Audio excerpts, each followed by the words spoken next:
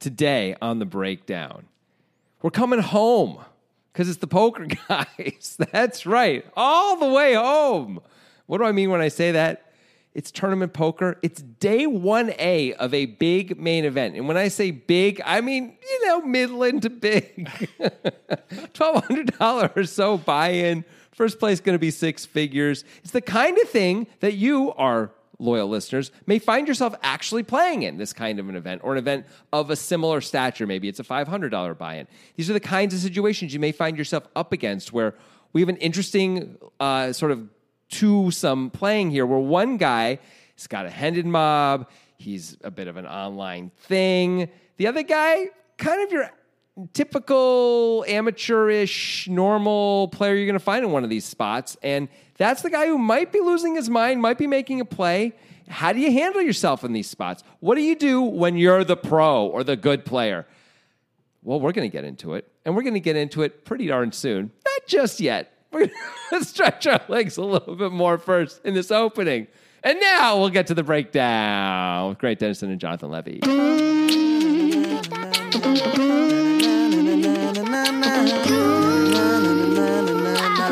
Hey, you really kind of filled in a lot of the gaps there that you have no idea about. Kind of like when you can read words that are incomplete and stuff. You just read some words that that are missing a few letters here and there, and you just filled the letters in and just assumed. I know a little bit about the hand. I don't know a lot, but I know some things about the hand. So I'm meaning about the players mostly. Oh, because you're saying Philippe Souquet has a Hendon and is like an online guy. There's nothing that we have in front of us to indicate anything about his online presence in any way, except that he's young. Shit. Yeah, he's like that's mistake number one. We just have his Hendon, which is on the internet. So maybe that's what you meant, because Hendon's on the internet? Yeah, and it was suggested on the internet. And you have no idea about the other player. It's because you said the other player is definitely not on Hendon, so I took that to mean that's not what I said. What did you say? I said we're not going to be able to find anything out about him, because all we know is his first name. Oh, I thought it was because he was a no one. No.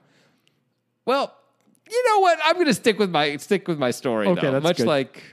I won't get into it. Much like other people. Stick to their story. Okay, good. Yeah. I'm glad you're going to do that.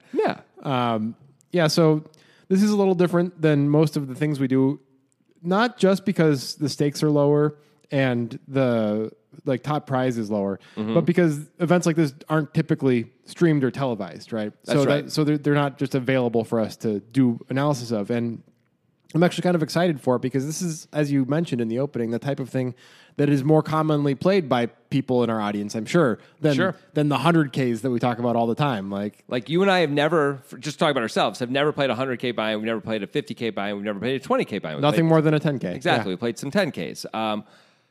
We played a lot of 1Ks, though, you and me, right? Like lots and lots, and a lot of $500 and a lot of $1,500 and stuff like that, right? So here we are, right? So it's kind of cool. Yeah. So we're doing breakdowns again about Bryn Kenny against Stephen Chidwick. We're going to have to make a lot of assumptions about what they're doing that we are not at a level where we're actually capable of fully understanding their entire process, right? Sure. Whereas with these guys, this is probably a different story. Wow. You really, really attacked these guys. By saying they're not as good as Bryn Kenny and Stephen Chidwick. You went from saying the Stephen Chidwicks of the world are so beyond us, we aren't even really qualified to think about them. But these guys, oh my God, we totally understand them. That's what I feel like you went a bit too far on both ways there. Of course I did. I think everybody listening is aware that we are not as good at poker as Stephen Chidwick. Well, almost everybody listening. Maybe some people have really high opinions of us. Or maybe low opinions of Chidwick. That guy sucks. That kind of a thing. All right. But I don't think that. But these, this 1K, like you said, this is the fields that you and I are more used to. It's the fields that probably the listeners are typically more used to in most cases.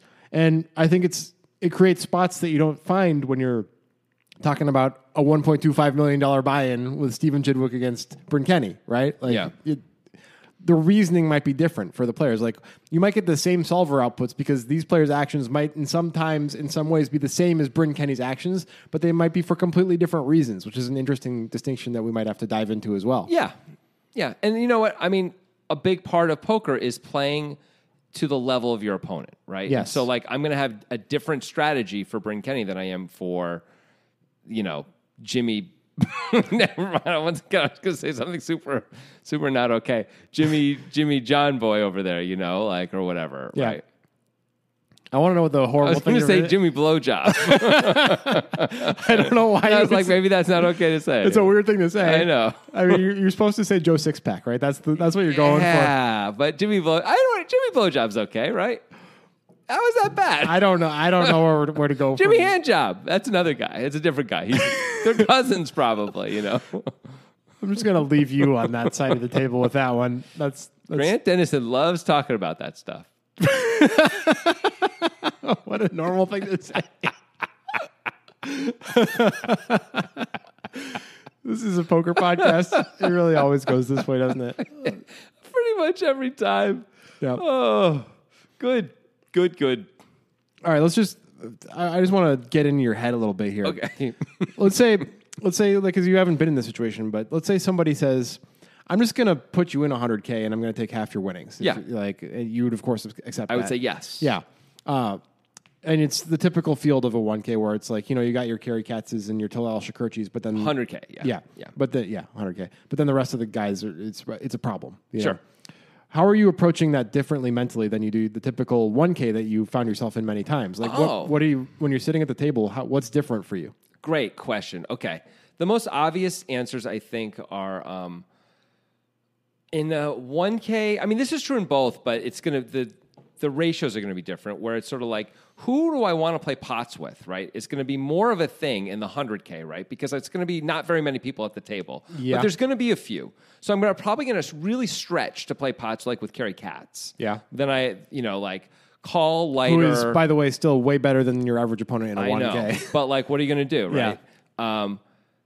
And maybe, like, just play, especially in the beginning, like, when... Like the deeper we are, the more I don't want to play pots against the Steven Chidwicks of the world. Because so you want to do a lot of set mining, that type of thing? Yeah, I think I don't want to and as we get later on, and we're not as deep, I'm going to play really high variance against those guys, against the Bryn Kennys. I'm going to call a lot, as we know. We know. I'm probably going to make a lot of like big bluffs too. I'm just going to know that the only way I beat these guys, I can't beat them on the fundamentals. So I'm going to need to cooler them, or I'm going to need to play higher, just high variance stuff, and hope I'm hitting the right parts of their range when I'm doing whatever I'm doing. Right. So you're basically then on the other side of the spectrum when you're playing the 1K, where you're like, I'm going to have better fundamentals, and I'm just going to let that take me as far as the expected value is supposed to. Right. Like to me, in the 1K events, for example, like running crazy bluffs in the first, several levels is just absurd. Yeah. Absurd. You see guys do it. It almost never makes any sense to do. It's almost always a terrible idea, right? Because And I don't know, maybe this is arrogant, but whatever. Like, I know in almost always in those fields, like, if I just sit back and play very fundamental, very straightforward, even boring most of the time, okay, maybe there'll be a moment or two not to play boring, but mostly boring for a while. Like, it just works really well. You just slowly build up your chips. Once in a while, you cooler someone. The only way you're out is if you get coolered. Yeah. You look up, and now there's, 25% of the field is left, and you're part of it, and you have a reasonable stack usually, right? And it's like pretty straightforward and easy. So like, they're just not as good. They're just not, there's a lot of dead money in there. Mm-hmm. That's just not going to be the case in these 100Ks. So you cannot play that way. Yeah. So you can't be like, I'm just going to be tight and like, I'm going to show them the nuts. Like you can't do that to fucking Bryn Kenny and Steven Chidwick. They will eat you alive. They will paper cut you to death. Yep. For sure. They will. They will. And they're also going to know that you're doing it and adjust really, really well. Just thinking about the last 1K I played. It was a pretty unlucky opening table, although I did pretty well. But so the 1K is usually like the plan is like what you're saying, like beat him with fundamentals. But in this 1K, on my direct left was Max Young, who is a very, very good tournament player. Very successful. Yeah. And then our friend Taylor, who nobody knows about, but is like one of the best players in our region, right? Was also at my table. And it was just like, that's super unlucky in this 1K. Where was this? Was this this was at Chinook Wins, Lincoln City. That is pretty unlucky. Yeah. But, that's how it goes sometimes. Yeah, absolutely. Just the deal. Yeah. But they mostly want to stay out of your way, too. Right. Just like you want to stay out of their way. So there's that. But Max was directly on my left, and that guy is active. Oh, no. And when Max has been on my left in these spots, like, he definitely will 3-bet me because he knows he can. Yeah. He knows I'm going to have a wider range. Like, he adjusts really well to all that stuff. And he's quite good. Yeah. So I understand what you mean. Right. But usually you're going to be in spots where, like, there's a player who we don't know anything about, like we mentioned, named Michael in this hand. And his decisions are strange, and we're going to have to get into them, especially later in the hand. And it could be a lot of different things. It could be like he's really recognizing the situation quite well here, and he's making a move based on that. Or it could be like this guy has no fucking idea what he's doing at all. Right. And it's really interesting to try to figure that out. Cool. But before we do that, we have to talk about something that's not poker. Like, okay. You know, what's the best tire brand or something like that? Maybe based on their social media. Obviously, Firestone. All right. You like to do the Twitter followers. Which tire brand do you think has the most followers on Twitter? What are other? Okay, let's go. There's Michelin, Firestone, Goodyear. Goodyear. Oh, those. You know what? That's not so straightforward. I'm going to say Goodyear though, based on that. Yeah, let's just go with those three because I don't want to like scrap my brain for. I think that's great. Tire manufacturers. I'm gonna go Goodyear, Michelin, Firestone. Goodyear, Michelin, Firestone. What do you think? You know, I think it's hard to know because a lot of this has to do with like if they are like the fun millennial Twitter accounts that people follow for the jokes, and we don't know who's doing like that. Like Oreo. I mean, come on, that's not why Oreos. I'm obviously joking. I hear what you're saying, but I'm going not even based on that. I'm going to like Goodyear. I feel like has the best advertising presence, like with all the sports stuff that they've done, the blimp and all that shit. You said Goodyear, Firestone, Michelin? No, Goodyear, Michelin, Firestone. I think that's my order too. Yeah. It's probably right then if we both think that. Listen to crowds, yo. Let's find out. Okay. It's very exciting. Do we know anything yet? Goodyear, the official... They have a lot of different ones. They have an actual blimp thing. Okay, so Goodyear's actual account is 37.7K. Okay, I'm looking up Firestone right now. I'll look up Michelin. Michelin also does like restaurant stuff, which is weird, but it is... Oh, yeah, because the Michelin star. Oh, so if they don't have that separated out, they might win. They do, but Michelin has 70K. What? So far, we're both very wrong. Lies. Are you lying? Nope. So Firestone Tire, 41.5. So Goodyear's last. But they have split up all their brand up into many things. So did Michelin. Fuck. Let's see what the Goodyear blimp has. Do you think it has more or less than Goodyear? 37.7K for Goodyear. More. I'm going to go more also. It's fun. Nope. 26.5. God! Man, right. we really suck. How about Bridgestone? Oh, wait a second. You looked at Michelin. Was that Michelin USA or Michelin? Michelin. Oh, Michelin USA is 70,000 anyway. There's also BF Goodrich tires with 47,500 So everybody's more than Goodyear. Yeah. Toyo tires, I've never heard of them. 49,500. All right, who the fuck is following tire brands? Nito Tire USA, 80,500. Oh, they're winning. They have all of them. It's very confusing. Continental Tire, 116,000. It never gets lower. Bridgestone Tires, 102,000. What is happening here? Michelin UK, 71,000. You know what? Something's going on. Michelin UK and Michelin USA within 1,000 followers of each other. Yeah, I smell fake followers. They're buying those followers. Everyone's lying. Because also, like, who would follow these things? I don't understand why you would ever, like, what? Do tire brands give promotions based on Twitter follows? Maybe a little bit, but maybe it's because they follow back, though they don't. Michelin has 70,000 followers, and they're following 451, so it's not that. And maybe there's some deals, but a lot of it is just bought. It's got to be just bought, right? Like you hire someone to do your social media, and they like spend half the money you're paying them to like buy followers, so it looks like they're successful, so you hire them more. That's what's going on. It's a fucking scam. I think actually this is pretty impressive by the Twitter algorithm. It just feels like correct to me because I'm on the Goodyear blimp page right now, and it has like you might also like, and one of them is City of Akron, Ohio, and I feel like that's perfect. You're interested in the Goodyear blimp Twitter follow. You might want to follow Akron. Yeah, that's fair. I feel that that's correct. Yeah. Huh. I'm really sad that we got into tires, though. Like, we could have picked anything in the world, and you chose tires, and I went with it. I mean, you said tires sort of like, and you threw it out there, and I started talking, which was a mistake. I felt like that was pretty interesting and insightful. I don't know if it was. Well, we got the City of Akron thing out of it. That was pretty good. We'll always have that. Yeah, fine. What do you want to talk about then? I don't know. Oh, you have nothing? Oh, okay. Cool. How about Amanda Bynes? Can we talk about Amanda Bynes? What about Amanda Bynes? She's trending on Twitter right now as we speak. And the hashtag is Free Amanda. Something's going on. Is it like a Britney Spears situation? It is. It is like a Britney Spears thing. She's filing to end her conservatorship after 9 years. Her parents have her money. It's fucking crazy. Dude, she is... Didn't that happen with the Olsen twins too? I don't think so, but I don't know. Wow, she really looks different. Okay, good to know. What happened, Amanda Bynes? All right, I guess we just can't deliver today. We can talk about tires, but that's about it. I guess we have to talk about poker now. We did have some good tire content at least. Oh, but I thought you were so sad that we did the tire content. I was sad. I am sad, but it still was quality content. obviously. I mean, clearly those. The aggregators are going to love this. If anybody can talk about tires, it's us. Like we did some good tire content. Have you ever had any sort of surprising thing happen with a tire in your life? Like I was aroused by one? No. Wow, did not mean that, but I guess. Because that happens every day, and it's not a surprise. You just told me something about yourself, didn't you? Surprising? No. I mean, I've had a flat tire. I was aroused by one? Is a flat tire surprising? Nope. No, it's not. Then I don't know. Have you had a surprising? The best I can. The only thing I got is I got a new car. I got tires. I bought a used car many years ago. Got new tires put on them. And then I was driving, there was this like weird like banging in my car. It sounded really bad when I would hit like 55 miles an hour.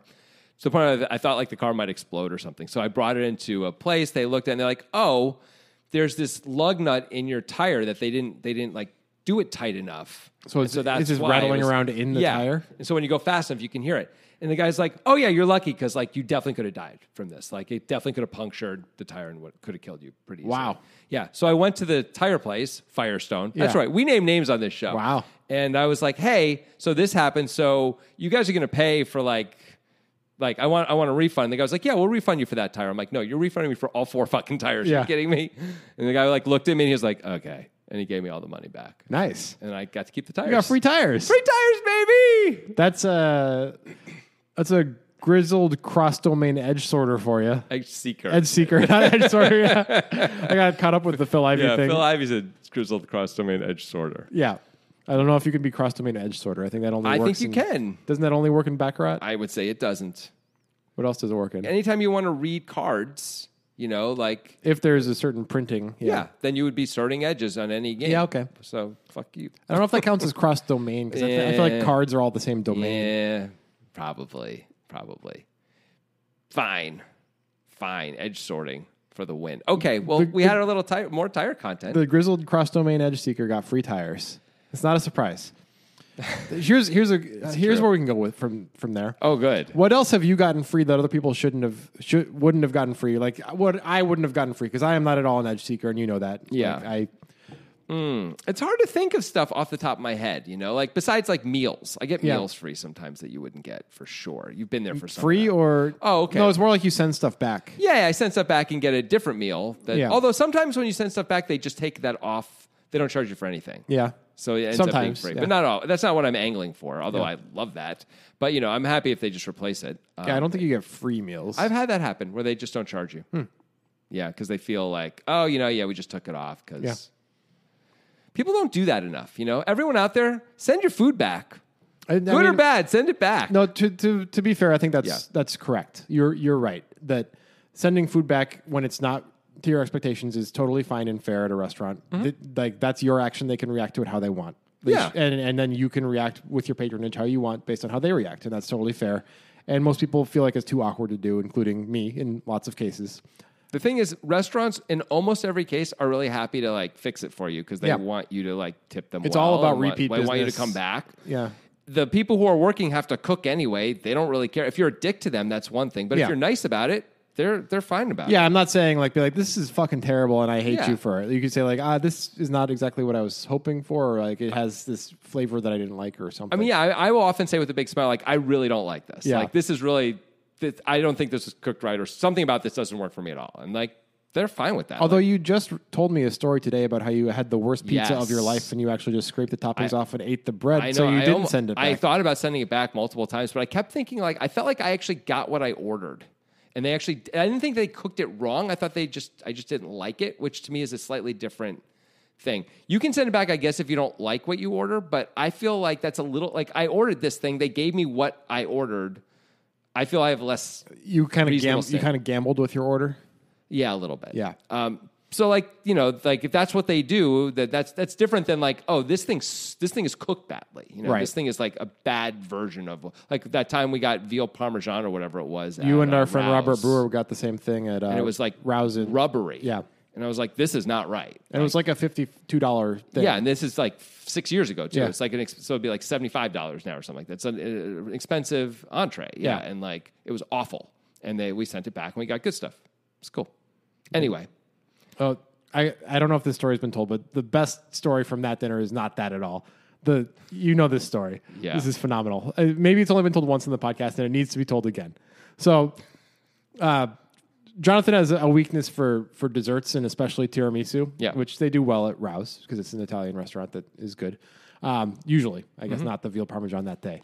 But so we were hanging out with our friend Robert Brewer, eating the meal. We ordered tiramisu to share for dessert, and Jonathan got into telling this story about a friend of his who had this situation where he was a bit gluttonous. Yes, where he very gluttonous. He went back for, I think it was 4 or 5 milkshakes or Sundays on like a cruise ship or something. Basically, close enough. Which is like a ridiculous amount of Sundays to eat. They were full on Sundays. They weren't small Sundays. Yeah, it was incredible. As Jonathan was telling this story, he was eating the tiramisu so fast and so violently that neither Robert or I got a bite. You guys got a little bit. Maybe a tiny bit, but it was like, he was just it was a big thing at tiramisu. He was hoovering the tiramisu so good. As he was telling the story about gluttony. It was pretty good. Yeah, you guys love that. It was really tasty. And you put a tiramisu in front of me, I will spoon someone's eyes out, if they're going to. Wow, that seems like a lot. Even look at me funny. Let's see if we'll spoon these guys' eyes out for how they play the hand. Let's do it. Hey, this was suggested by Chris Jones. Hey, podcaster. Yeah, he's on the Rec Poker podcast. Yes, he is. Nice fellas. Indeed. Over in Minnesota, I believe. I don't remember. I'm going to call it Minnesota. I hope. Maybe Michigan. I hope you're somewhat in the general neighborhood. They're in the Midwest. At least some of them are. Wow. You know what you're doing? Being racist? Yes. Yeah. You'll always find a way. You said it, not me. Yeah, I just beat you to it. Yeah. That's fair. Yeah, Chris Jones suggested on Discord. He's a member of our Discord server because he's smart. That's right. If you're dumb, you're not. And if you're smart, you are. Yeah. So that means I guess anyone who isn't now can't get in. It's they too don't late. Qualify because they know they're dumb. Yeah, the Meridian has already been established. Nice. Yeah. I like that. The Meridian. Ooh. Yeah. See, that's the type of smart shit you get on our Discord. If you want to become smart, maybe someday you can become smart if you join our Discord. Use the link. Use the link in the description to join. We talk about this hand, the other hands we've done, food, obviously. My God. We have a Shoot the Shit channel for just whatever you want to talk about. We have Poker Talk. You can post your hands for review by the community, etc. Etc. Etc. So do that. Also on our Discord, in the thread for this hand, will be the solver work that Danny Sprung does. We have not seen that work yet. We're going to take a look at that after we do our analysis and come back and talk about it. But if you want to see his entire write-up, that's also a place to do it, is Discord. Sounds great. All right, let's get to it. Okay. So it's day 1A of this 1K, Yep. It's kind of refreshing to do a tournament like this. It's fun. It's 400, 800. The guy who we know has at least some accomplishment is Philippe Souki. He has over 600K on his Hendon Mob and maybe some online stuff. Jonathan speculated a lot of online stuff, perhaps, but we have no idea. I guess not. So this is the guy who, at least probably knows what he's doing to some extent, right? Based on those things. And this is the Grosvenor Poker main event, by the way, which apparently Philippe Souki is a big Grosvenor Poker guy. It's a UK tour, and he's from the UK. That makes sense. Mm-hmm. Did you do any more research on Grosvenor Poker? Do you know anything about it? Nah. It's just a mid-stakes tournament series that goes around the UK. Let's go with that. All right. So we're going to call him Phil, Philippe Souki. It's going to be Phil. He's got 56.6K at 400, 800. He's +1 with ace jack of diamonds, and he's going to open to 1.7K. I don't think we have any problems with that. I do not. And now we have the man in the box of unknowing, Michael. We don't know anything about him except that his name is Michael. He's middle-aged. He's in this poker tournament. Yeah. He's got 124,000 in front of him, so he's done well in this tournament so far. This is day 1. I imagine the starting stack was probably 50K or something like that, 40 or 50. Probably 50. Yeah. 124K. And I guess he's probably gotten it by being aggressive because he is going to 3-bet the +1 guy from +3 with ace-9 off to 5K. So I'm going to say, based on one data point, you don't like this, that he is not a pro and he's not a crusher, and we may not be able to find him ahead of him even if we looked. Because is it possible this? All right, yeah, go ahead. Let me approach this a different way. Okay. Defend the play. Oh, you son of a bitch. Defend the play. All right, well, we have a lot of chips. Yeah. Right? So we can bully everyone more. We have an ace in our hand. That's good too. Blocker. Yep. We're attacking the +1, which it looks strong at least. To choose to 3-bet that's a nice. You're forcing me to defend it. What do you want me to say? That's a nice tinted window to look at it through. Yeah, I agree. I'm concerned about what we can fold out. I'm struggling to really defend it. Do you think the sizing is problematic in that case because it's not big enough? I think the fact that our man opened +1 is most of his range is going to call a 3-bet. Right, but if we made it 7.5K, maybe we can chop off at least 20% of that. Yeah, that's probably true.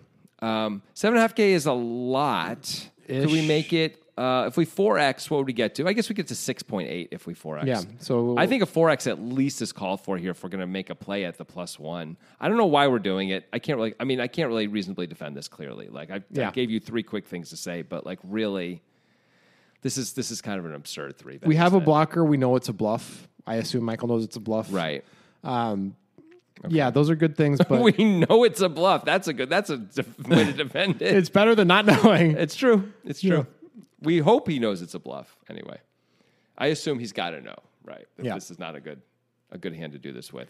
I mean, I have had a person in live poker say to me after betting the river, it wasn't a value bet or a bluff. It was just a hand that you bet. So, like knowing is good, and like you could actually say that maybe earlier in a hand sometimes if you're doing it based on a game theory thing. Okay, but on the river, I don't think you can really say that. Nope. Yeah. Nope. When you're 3-betting the +1, you should probably know if you're bluffing or not. Yeah. Right. We are definitely bluffing with Ace of Hearts, 9 of Spades +3. Yeah. I mean, there's no good reason to do I think the sizing is really problematic here. I mean, the biggest problem is the choice to do it in the first place, right? Like this is probably an ill-advised 3-bet on day one. Maybe this works on the bubble, or in high leverage spots. But, I think it does actually. Yeah. I think on the bubble, it'll work a lot. I think final table, this will work a lot. Like you might fold out Ace Jack suited if you do this at the final table. Yeah, this might be the type of play that the tournament winner makes over and over again at the final table of a tournament like this, right? Yes. But on day one, I don't think. When everyone's deep. Yeah. Also, look at the price Philippe is getting. Right. Here. This is why I'm saying that's also a huge problem. He's getting almost 3-1. It's close to 3-1. I think it would have been much better to size in correctly the other way. Like make it 10K. I think it's better to make it 10K. You have to do it. I agree. Bigger has got to be better in this spot, right? If you're going to do it at all. This is just a bizarre, bad play. I don't know. I don't think it's possible to really reasonably defend this. It seems like based on this one action, it's likely that this is how Michael has accumulated his chips, is by doing this type of thing over and over again and having it work out post-flop. Yeah, this is what I was thinking. Just like 124K and he does this. He did this a few times. He coolers somebody. That's what happened. Or he gets him to call the flop and fold the turn. Like he just stuff like that, Yeah. By the way, if you are the guy who's been 3-betting a lot, this is not the hand in the position to attack. This is not the position to attack and not the hand to do it with. Right. Like, because he's going to not fold a lot if you've been 3-betting a lot, and you only have Ace-9. And it's probably a blocker. It's probably not the opponent either. And to Michael's credit, it is day one, so you probably didn't hand in the people at your table. Yes. You don't know that Phil is probably one of the more accomplished players in the field, right? Right. I wouldn't think he would know that. Yeah. So you just assume it's just another guy. So you're just doing your thing. But yeah, obviously we have reasons that we don't like this hand played this way. No. This is rough. This is a very clear fold, of course. Yes, of course.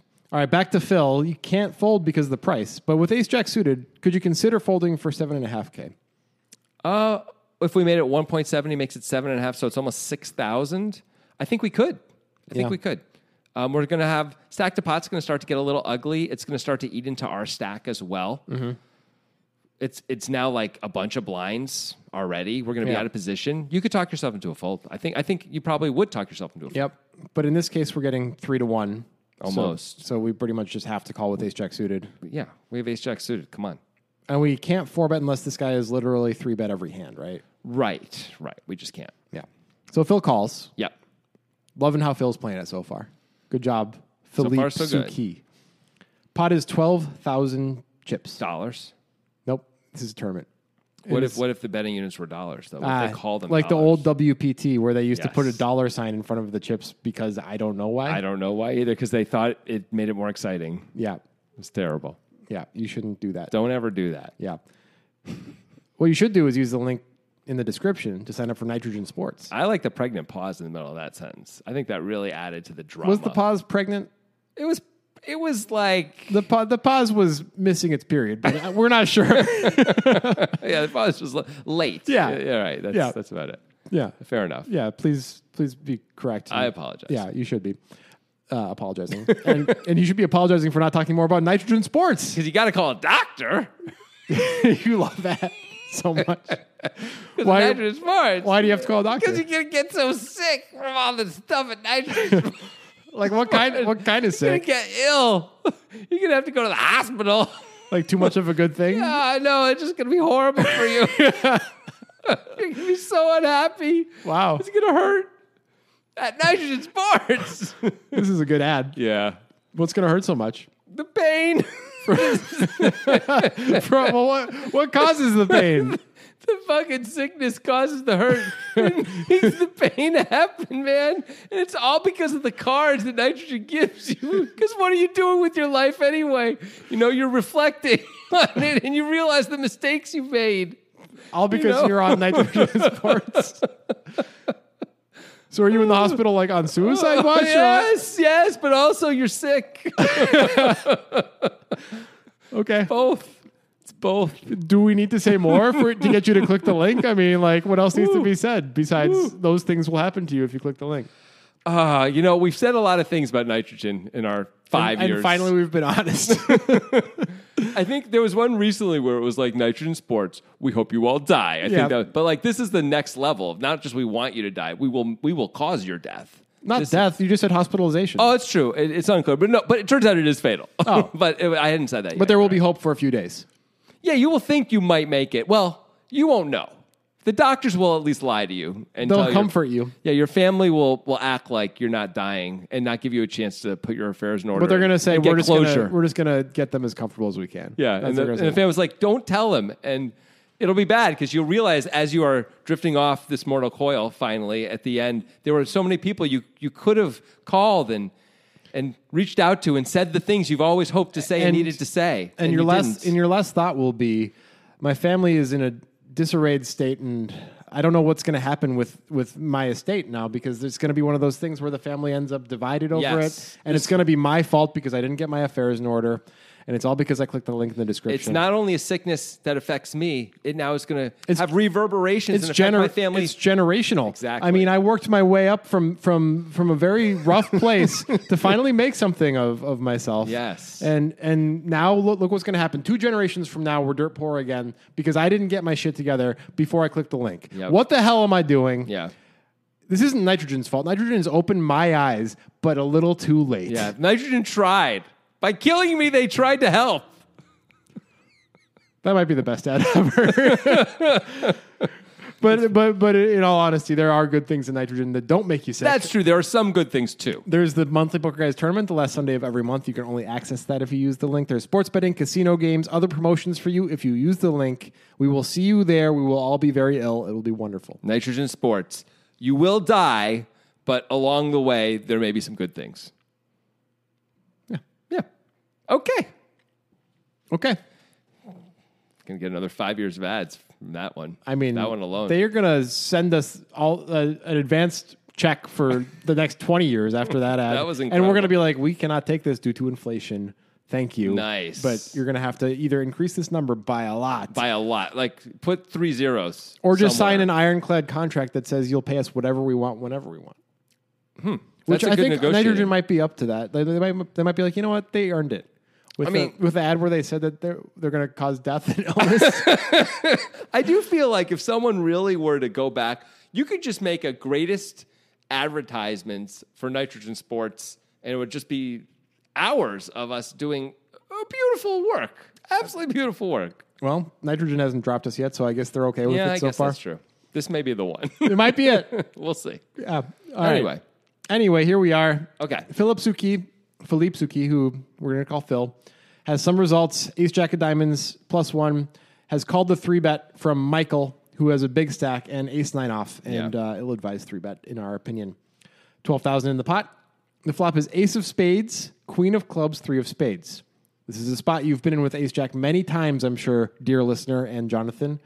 Exactly this spot, right? Don't you just like kind of feel this spot, like you know this spot so well? Yeah. Obviously, it's a check for Phil. Obviously, we don't really need to litigate that at all. I think it is interesting to talk about what Michael should do. I agree. What are your options? Obviously, there's sizing to consider if you're going to bet, and what do you like? Okay, I think we probably should bet. We don't have a great kicker, but I think we should probably bet anyway because this is a board we're mostly going to bet on. Does that matter as much in these fields? Let's assume we don't know anything about Phil. That's a fair point in these fields specifically. We don't know anything about the thing is there are a lot of hands that are going to call on this flop if we bet, right? Like a lot of worse hands than ours. If we size it in a certain way, I guess some gut shots will call. Yeah, King Jack. Yeah. King Queen's going to call. Now, these hands have to have survived the 3-bet, which is a little problematic because if they're not suited, they shouldn't be here, right? I mean, it was only to 5K, the 3-bet. Yeah, King Jack off should fold. King Jack off probably doesn't open. Yeah, that's true. King Queen off does open and calls. Getting 3-1, maybe it does call, yeah. Yeah, maybe you're right. So that's good. I mean, that's good in favor of betting. There's spades. If we size it down, like pairs may call. I don't think we should consider balance in this decision, probably, in these fields. Right. And when I play in these fields, I generally do not unless I'm playing against Max Young or Taylor, and against those guys I will. Yeah. But if I somehow found myself in this position with ace-9, but against the rest of the field, no, it's just not happening. I think in general, these kinds of fields are going to be more apt to call on flops anyway, where it's still kind of cheap and there's endless possibilities. It really depends. I mean, this is a know your customer situation because it depends on what a 1K is to somebody, right? Because if a 1K is a big deal to somebody, when this is the 1K, which is the main event, which means for many of the players here, it is a big deal for them. Yeah. And in the 1K main events that we've played, I feel like people take it pretty seriously. You know what? That's a really good point. Yeah. That's a really fair point. It's different than playing a 1K at the World Series. I was going to say, it's like a 1,500 at the World Series, not at all like that. Yeah. We're like, that's the cheap one, right? And so it's like, some people are really lighting it up. Yeah. Yeah, that's fair. No, it's different. Yeah. So, I don't know. I think from a practical perspective, I usually find myself checking in these fields in this spot. If I were to be in the spot like this, I mean, maybe if we're cutoff button, I could find myself in this spot, right? And I would likely check back. Yeah, I think checking back is totally reasonable. I think though, like I really don't hate a bet. Obviously, if we bet, we're only going forever 2 streets. We're never putting in more. It's hard to even imagine a second street working out. The second street would be about denying equity to all the draws and stuff like that. Like if the 7 of diamonds came on the turn or something. Yeah, something safe comes, then we're like, okay, the gut shots, the spades.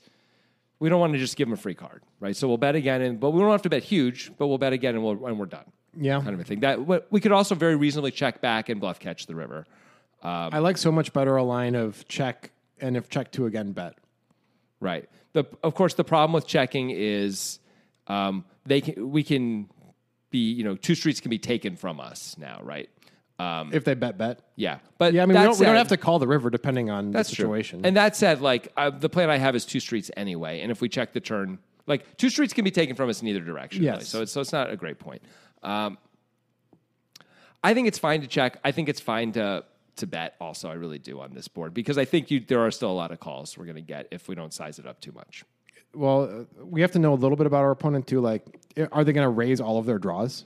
And are we going to fold if they raise? That's a great point. Because even on these boards, in these fields, some players are still in the 2009 mindset of like all draws have to be raised. Right. You know? This is a board they probably shouldn't be raising very often. They shouldn't be, but doesn't mean they are. We have the 9 of spades in our hand, which does not got a little bit of the spades, which means we should be more apt to fold if we get check raised. Exactly.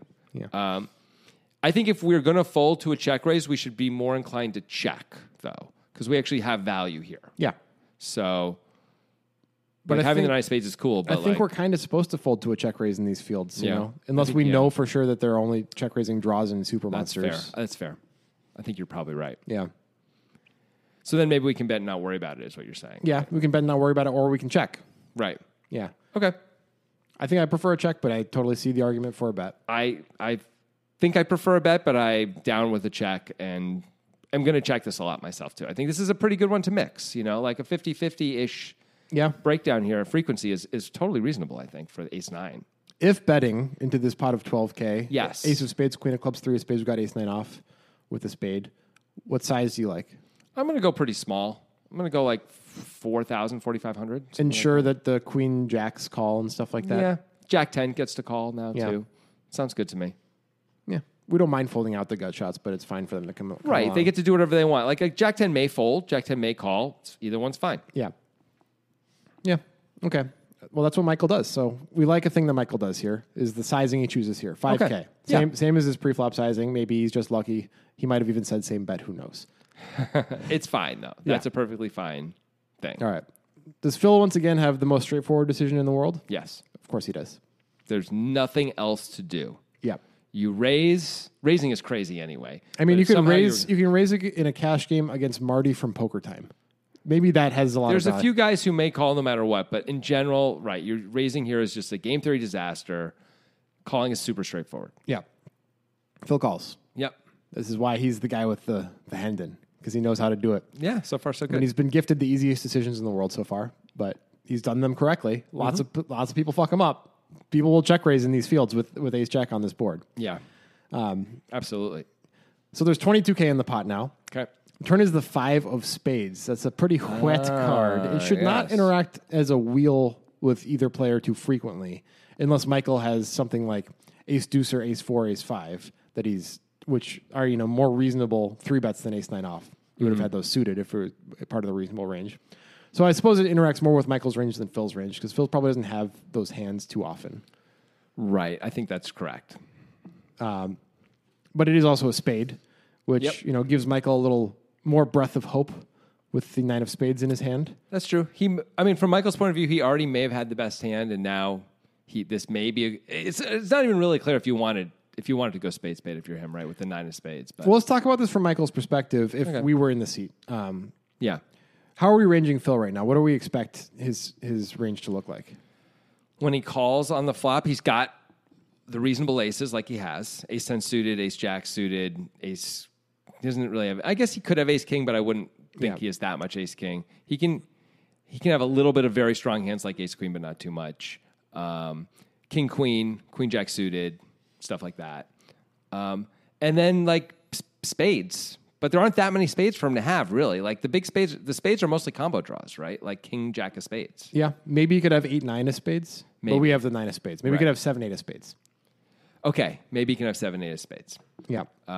Maybe you could have hands like king 10 of diamonds. You think that's doable? Yeah, I'm not sure if he's calling without any diamonds on the board. Yeah. He may just throw that away because it's like even when you get there, you got problems a lot, Yeah, that's so king 10 of clubs. Yeah, maybe king 10 of clubs. King 10 of clubs, king jack of clubs, sure. Jack 10 of clubs. Yeah. Jack, so all that. And we expect those hands to fold now if we bet again. Yes. We, of course, expect spades not to fold. Right. What do we expect the bigger aces to do, ace 10 and ace jack suited? That's a good question. Like, if we bet again, I think they're going to fold a lot. I think we're supposed to bet as a bluff. To get those exact hands to fold. And deny equity to the gut shots that still remain. Right. Like, the spades it's a lost cause against the spades, but we block spades. We block some of his most likely non-combo draw spades, which are 9, 10, and 8, 9 of spades, right? What are we repping? I know this is a 1K, so maybe it doesn't matter, but what are we repping when the third spade comes on the ace, queen, 3, 5 board? That's a great question. Yeah, we're repping king, jack of spades? Yeah, we're repping a... Weird 3-bet? A really weird pre-flop 3-bet, which is what we do have in our own way, but still, we're not repping very much of true strength here. That is true. Maybe ace, queen plus we can bet, but maybe we don't do that. Do we really bet ace, queen? I don't. I mostly don't either. Yeah. I mostly check and be like, I'm kind of never folding the river. Yeah. So let's see what happens, Okay, so I guess I'm kind of being pulled in two directions because you make a really good point. Yeah. And against an elite player, you can't really bet here unless you have some sort of history that allows for that. Right. But I certainly think we can fold out almost everything except for a flush either way. Like, who cares if the story is bad if he's going to fold anyway, right? I mean, he doesn't have ace king almost ever. He doesn't have very much ace queen. He does have gut shots, and he does have a few aces, and the aces he have are usually beating us. Yeah. We can fold kind of everything out. If he's going to fold ace jack of diamonds, if we bet 13K here, we should bet 13K here. Yeah. Because I know the story is bunk, but that doesn't matter if it works, right? Yeah, and it's early enough in a tournament, even if you're telling a bad story, Phil's supposed to fold anyway. He's supposed to be like, that's a bad story, I fold. Yeah. Like, I can't put all these chips in hoping that, you don't have king jack of spades right now when I can just wait. Yeah. Phil is good enough to know he just has to fold. Now, Michael may not know that, but we know that about Phil. So Phil's just going to fold this hand for sure on a 13K bet, I think. Right, and this is the top of his range that isn't a slow play on the flop that's not spades, and it's hard to think of what spades he has because you would expect that the combo draws are going to raise at least with some frequency on the flop. Yes. And so that leaves him with maybe 7-8 of spades because we have the 9 of spades. It's Michael. He's not going to always raise on the flop, though, because Michael's got it's a pretty polarizing spot for him. Yes. Where he's got a lot of insta folds and insta calls. He's not always going to raise the flop, but he's certainly going to sometimes. At least a little bit with like the king 10 of spades. Yeah. At least sometimes. And it's 3 combos of combo draws, to be clear. Okay. It's not that much. Yeah, that's true. You're right. Because we never have 4-5 of spades. So maybe 1.5 combos of those are here. Yeah. And we're obviously losing to those. And then maybe 7-8 of spades. Fine. But we're basically, there's like 2.5-ish combos that are going to put money in and have us crushed. And the rest of the combos are going to fold. Some of them we're beating, some of them we're losing to. Who cares? Let's just win the pot. That sounds great.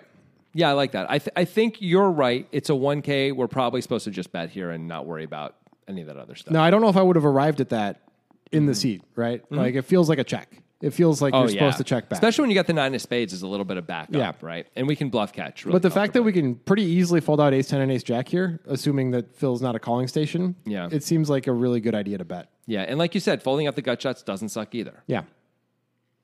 Yeah. So I think we're supposed to bet. Okay. I think against the non-good players, we're supposed to bet.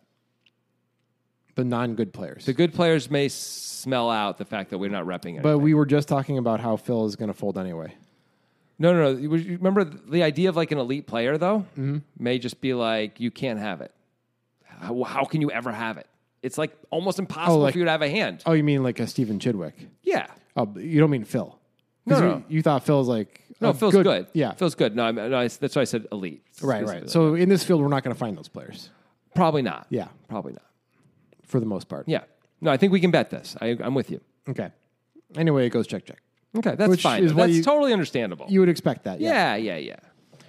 Let's get to the meat and also to the potatoes. I want the potatoes first. I like potatoes. Potatoes are great in lots of different ways. Yep. Obviously, it's hard to fuck up a potato. It's been done, but it's hard to do. What's your favorite potato?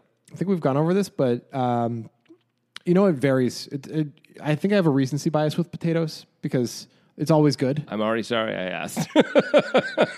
Why do you have to be like this? Why?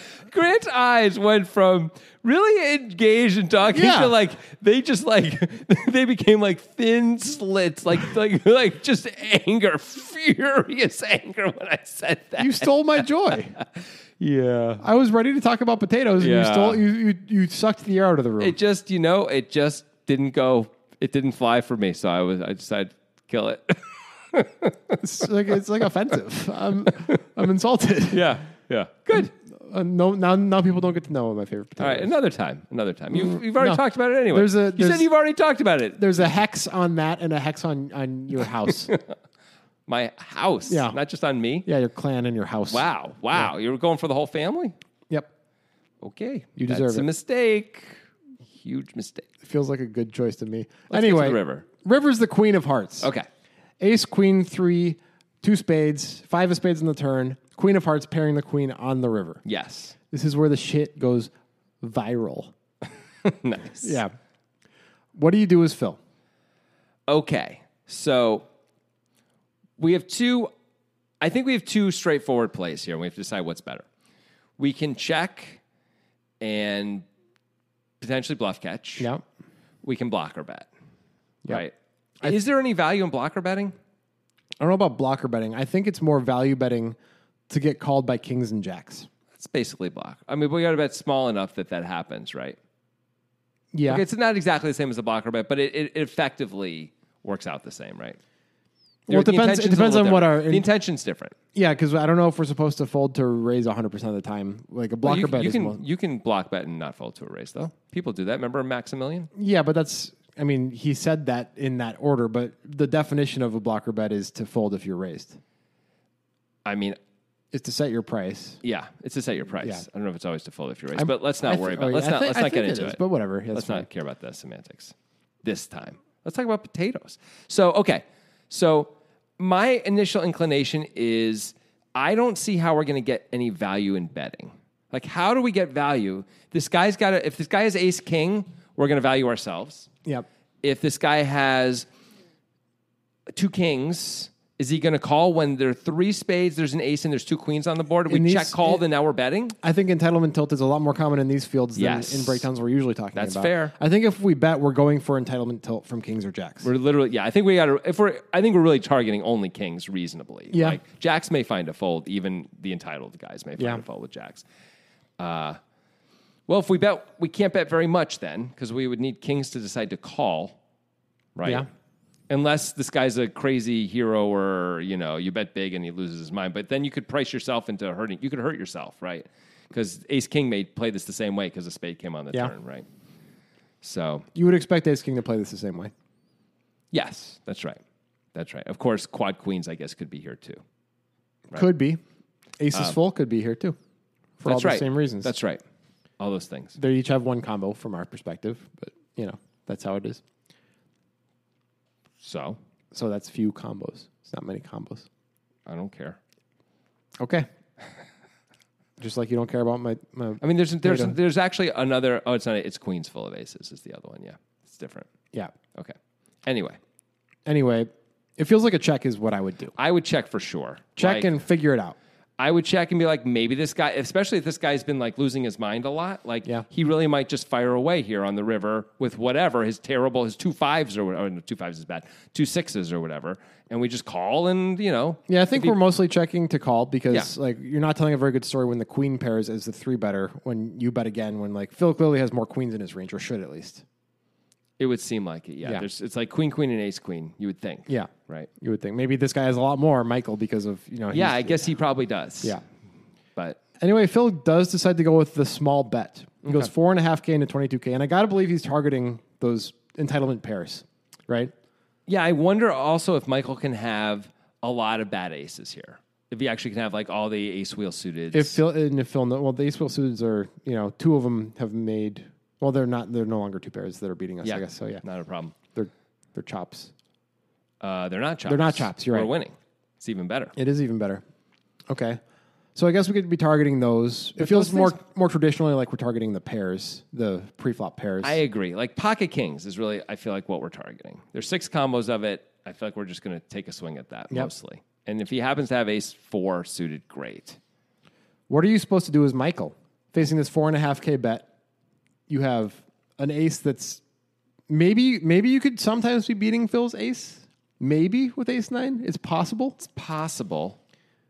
possible. Like Phil could have ace 5 or ace 4 or ace 3, ace deuce. He could. Suited. Yeah. Maybe. Is that enough to call with the price we're getting? We're getting a really good price, right? It's 26.5K in the pot. It's 4.5K to call, right? Yeah. So we don't have to be good very often. That's cool. Are we ever good? What are Phil's value bets? I mean, we have to assume that he is going to be balanced with sizing and also bet a queen like this. If we think... And in spades. Part of it comes down to what we think about Phil, right? If we think Phil's competent, which we should be able to know, honestly, based on his pre-flop raise size in one of these. The fact that he made it 1.7K means either he's a copycat or he knows what he's doing to some degree, right? But Michael may not be able to put that together since Michael 3-bet ace 3. Ace 9. Ace 9, whatever, plus 3. So that's part of all this, though. That plays into it, right?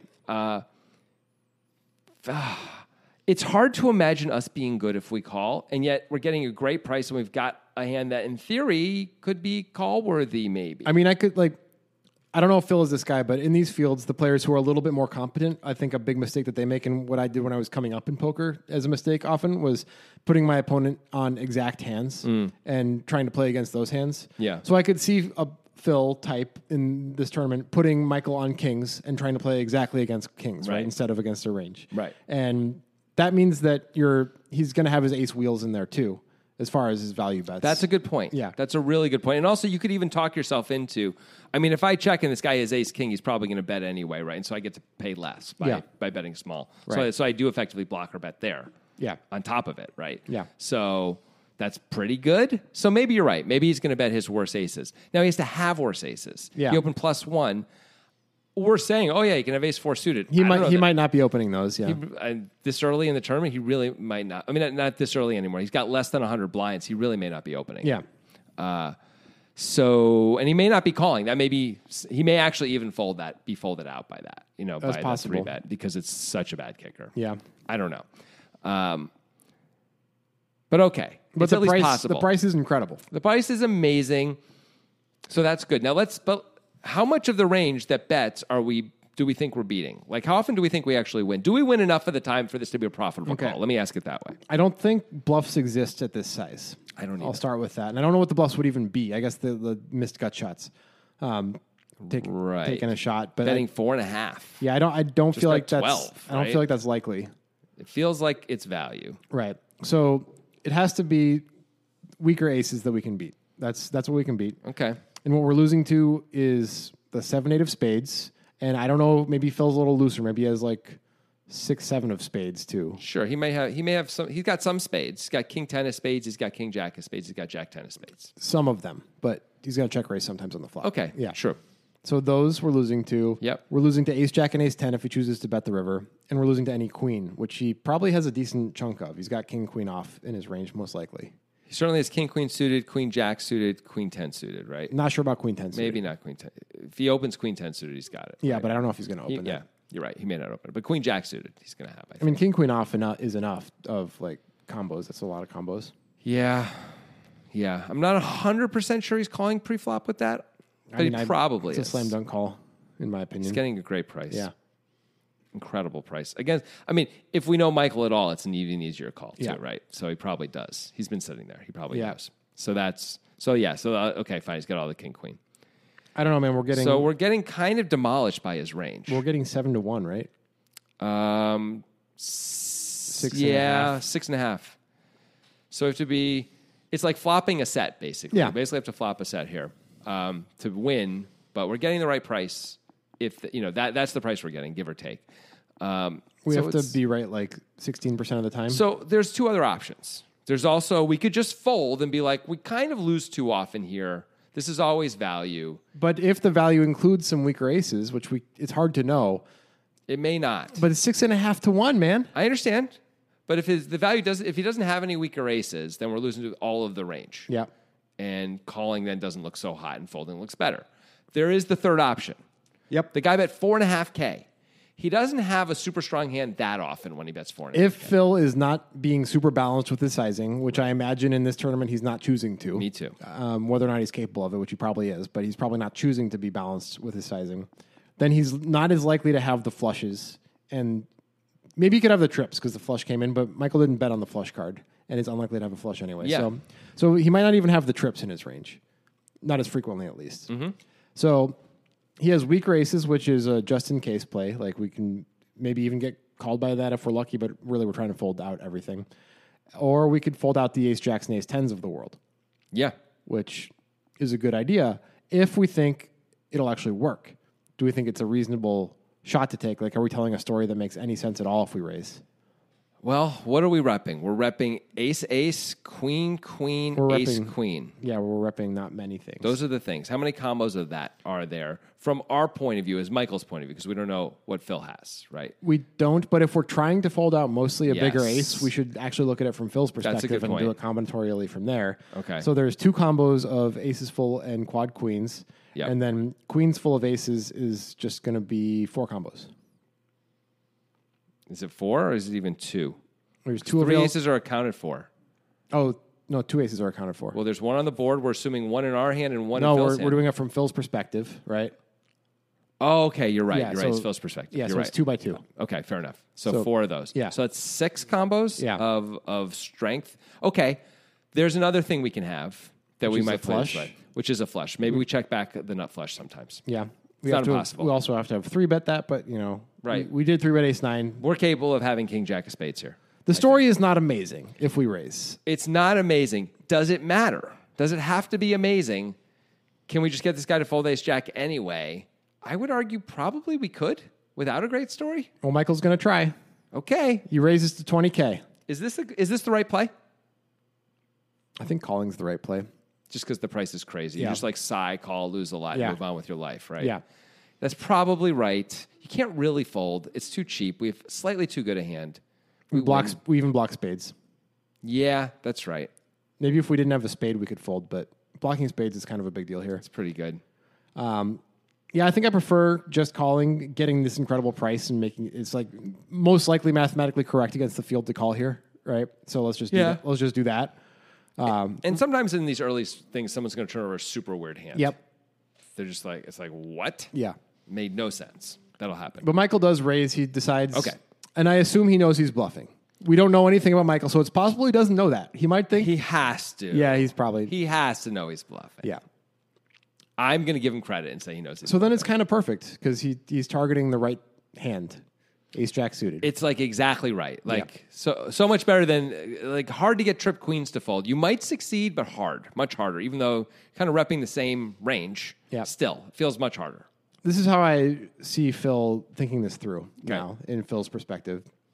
I think he's probably thinking, if I've seen Michael bluff at all yet, or I've seen him be overactive, I have to call. Like it's just. I'm pretty high up in my distribution, actually, especially when I size it this way. Yeah. And this guy is just a spew. Like, he's just going to spew everywhere.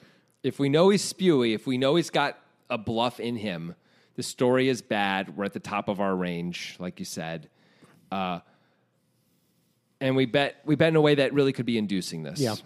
And in fact, we think that's exactly what happened, right? We may have achieved the click war response. Feels like we did.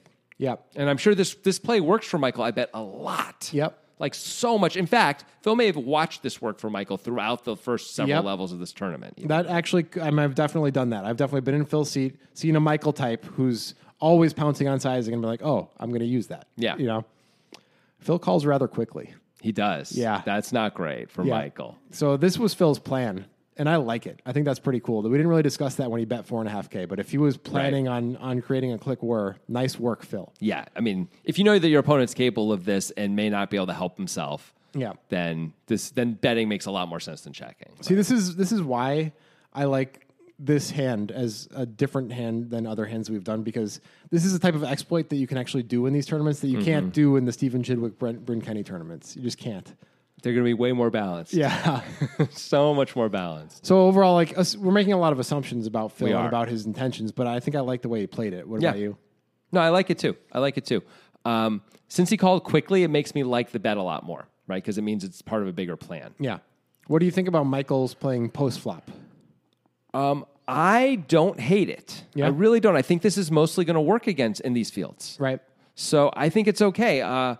Had he checked the flop, maybe this hand plays out differently. Yeah. You know, maybe he doesn't have to lose all this money or all these chips because because now Phil may take the lead potentially. Phil might bet the turn, really believing he has the best hand most of the time, understandably so, right? That spade shouldn't scare him that much. Michael calls, Phil bets the river, Michael calls, we're done probably. Or maybe it probably goes check actually with the queen pairing, so it's better for Michael. But since he decided to bet the flop, the check on the turn, I think, makes sense, even though when we talked about it, probably a bet is going to be more effective. It's probably a better overall play. Yeah, it probably is. But I think it's defensible to check for sure. I think I probably would have checked. Yep. And then I like the raise, even though it didn't work. Even though it's not telling much of a story, I still like the raise against almost everyone. If we know this guy is the one competent player, we shouldn't do it against him. Right. The guys who are going to figure it out, those aren't the guys to target. That's all. Yeah. Do you agree that you like a call better than a raise, or you like a raise better than a call? I don't know, man. This is tough. You love a good price. I do love a good price. So I want to throw the chip in. I just hate a good price when I can't ever win. When I worry that I might not ever be able to win. I really think like in these fields there are so many people who target exact hands. Yeah. And if that's Phil at all, right, and he's targeting kings, then I think it's okay because then he has weaker aces. Phil could turn over ace-8 suited if he's targeting kings here, right? Very reasonably. Very reasonably. Yeah. I mean, how different really is ace-8 and ace-jack? I mean, it's a little different. It's a little different. But not that different. You might bet 4.5K with ace-8 also. You might. I don't know if he's opening ace-8. That's the only thing. I'm just not sure if he's opening those hands. Ace-wheel suited is more likely. Yeah, but even that, we don't know. We don't know for sure. This is why I might be like, I might talk myself into the race because of all that, where I'm like, he may not have any hands in his range that I'm beating. Well, when we're dealing, though, with a lack of knowledge, I think it's probably better to take your good price and put less money in. But think of it this way. Like, I hear that. That's a reasonable overall thought, right? But in this case, if he may not have any hands I'm beating, but a raise is almost always going to work, I should probably raise. Well, apparently a raise was never going to work. Apparently not. Yeah. Apparently not. Apparently this was relatively planned by Phil. It's hard to know yourself, right? And so Michael has to, or know your image really. Like Michael may think his image is like this aggressive, tough, this or that, but like to Phil, probably the image just like this guy's super spewy. He's all over the place. And you just sit back and collect the chips when you have anything and hope it works. Hope he doesn't cooler you. Like if he actually has king queen, that's so unlucky, or like spades somehow, so unlucky for me. Yep.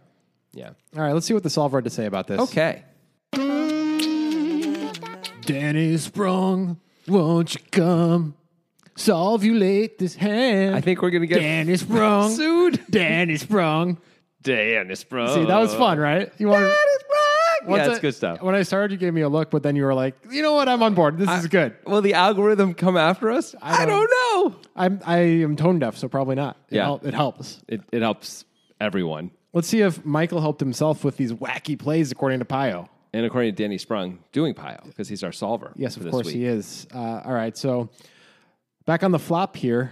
Michael, we thought, could check back for exploitative reasons. If you're going to try to be balanced, you have to bet the ace high board a lot, even with the weak aces. Pio wants to bet ace nine off 37% of the time. So mostly checks, but it's fine to bet, I suppose. Sure. Which is basically what we concluded. The turn is where things start getting a little interesting. Pio actually wants Michael to bet his hand 70% of the time, simply because he has the nine of spades blocker. If Michael had ace nine with no spade, it wants to check 100% of the time. Let's get to the meat and also the potatoes on the river. The meat being what should Philip do, and then what should Michael do, and what should Philip do again. What's the potatoes? The potatoes is what should Michael do, and also what should Philip do. Okay, good. And then the asparagus is just what should Philip do at the end. I'm sorry I asked now. Don't forget the asparagus. All right, so Pio actually uses Phil's sizing on the river almost 100% of the time, which it felt like more of an exploitative sizing to us. So it's interesting that the super balanced computer wants to do this all the time on this board pairing queen with ace jack. Strange. I agree. 3 spades, too. And of note, Pio only bets trips at this size 4% of the time. Goes for a bigger size with trips 96% of the time. We don't need no freaking balance, man. Yeah, Pio's supposed to be balanced, but I guess it's not. It's not balancing here. It would be interesting to know how much Pio bets flushes at this size also. I guess we don't know, but that would be interesting. And we had a lot of discussion about what Michael should do in response to this tiny bet getting 6-1. And Pio agreed with what I ultimately concluded, which is that Michael should call 100% of the time. Yeah. The price is just so nice. I remain very unclear about what the right play is. It can make strong cases for all options. I understand that. That's a perfectly fine take to have. Yeah. And then, of course, there's the Phil call, which he did with some pretty quick actions there for such a big decision. Especially considering that Pio's 50-50 on it. You're supposed to take like 7 minutes if Pio's 50-50 on it. You have to like find a perfect speck of dust in the room and see if it rotates at the proper angle in order to decide whether or not to call. That's what Jason Kuhn does, at least. That's different, though. Of course, Phil has got a little more to go on than Pio in that he knows his customer at least a little bit. And if he knows anything about Michael, which he probably does from playing with him, he probably knows Michael's a bit spewy. And so it's probably not really 50-50 for Phil in this spot. Right. So surprisingly, with all of the things that happened in this hand, it felt like Phil was doing things basically correctly in our mind. But the things that Michael did, although the pre-flop thing, we don't really know what Pio would say, but it would probably shoot him out of a cannon into space. It mostly is okay with what Michael ended up doing throughout the hand. The biggest thing that Michael does is the river, and Pio's like, never in a million years would I do that. That's fair. Yeah. I guess I was giving him a little too much credit. I think you were. That's okay. I'm a nice guy. You're somewhat nice. Thanks. I'll take that. Music is my sunlight, and all I need is one mic, and I can show every single MC how it's done right. Every time I come by, I'm bound to leave them tongue-tied. I'm sipping on liquor, a quitter is what I'm not. We got one life, and I took a minor break, but I'm back to claim the throne. And gonna be traveling the globe, and still have time to make it home. And you gon' meet